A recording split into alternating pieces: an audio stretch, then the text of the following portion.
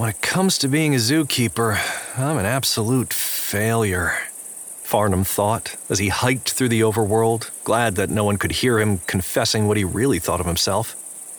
It was hard enough keeping up appearances around his friends so that they wouldn't abandon him. He just couldn't lie that well to himself. The sun hung high in the nearly cloudless sky, shining down on Farnum and the rolling landscape that tumbled toward the mountain range just outside of the town he'd been born in and known all his life.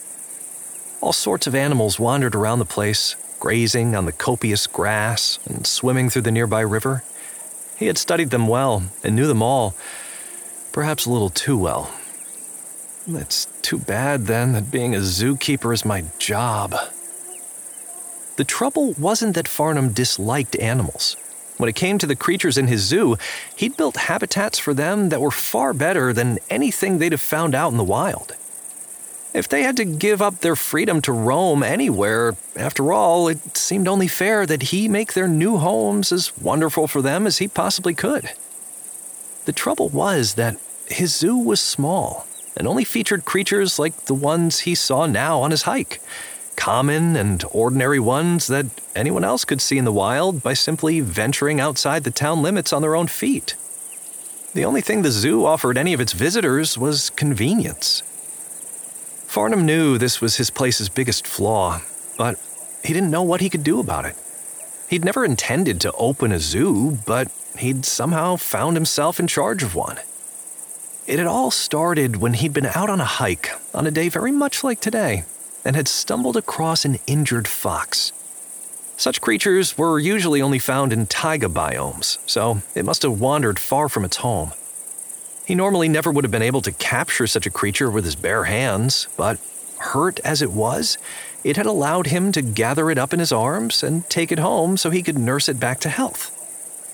Once Reynard, as he'd named the fox, was healthy again, Farnum had tried to release it into the wild again, but the fox hadn't wanted to go. It just stuck around his home and begged for sweet berries instead. Eventually, Farnum had relented and taken the fox in. Rather than let it run wild in his house, where it kept picking up his things and carrying them about, he'd built a large enclosure for it outside of his place. While the pen had been more to keep people out of the fox's designated area than to keep Reynard in, once people realized that there was a fox living in town, they started coming around to get a better look at it. Someone eventually asked if they could make a donation to help pay for Reynard's upkeep. And it wasn't long after that, Farnum decided to make the zoo an official thing and build it around Reynard's home. Unfortunately, Farnum was terrible at finding rare and exotic creatures and bringing them back to the zoo. To date, the only other creatures in the zoo besides Reynard were a cow, a donkey, a pair of sheep, a rabbit, and a turtle. The kinds of creatures you could find all over the lands around town. Perhaps not surprisingly, no one seemed to care much about them. Despite that, Farnum had put a lot of effort into giving each of the creatures a wonderful home and keeping them fed and sheltered. He hadn't considered this as a business decision, but as simply the right thing to do for these lost creatures, and he didn't have the heart to chase any of them out when they refused to leave. Still, if they were going to stick around, he felt obligated to feed them, and the donations for the zoo had mostly dried up. If he didn't get something new and exciting into the zoo soon, he'd have to start choosing between feeding the animals or feeding himself. The thought made his stomach rumble. He adjusted the watertight pack on his back and wondered how long he could go before opening it up for a snack. "At least it's a beautiful day," he said aloud to no one at all. That's when he spotted the cave, or at least the opening into it, a wide hole tucked away under the edge of a rolling hill. The sight of it turned his blood cold. Farnum had never traveled all that far from his hometown. Not since that incident in the underworld, as he liked to call it, when he was young. He liked his hometown. It was comfortable and safe and full of all sorts of people he'd known forever. Other than wanting to find new animals for his zoo, he had never had a strong desire to leave. Because he wanted to bring more and more unusual creatures into the zoo, though, he'd been striking out farther and farther on his hikes.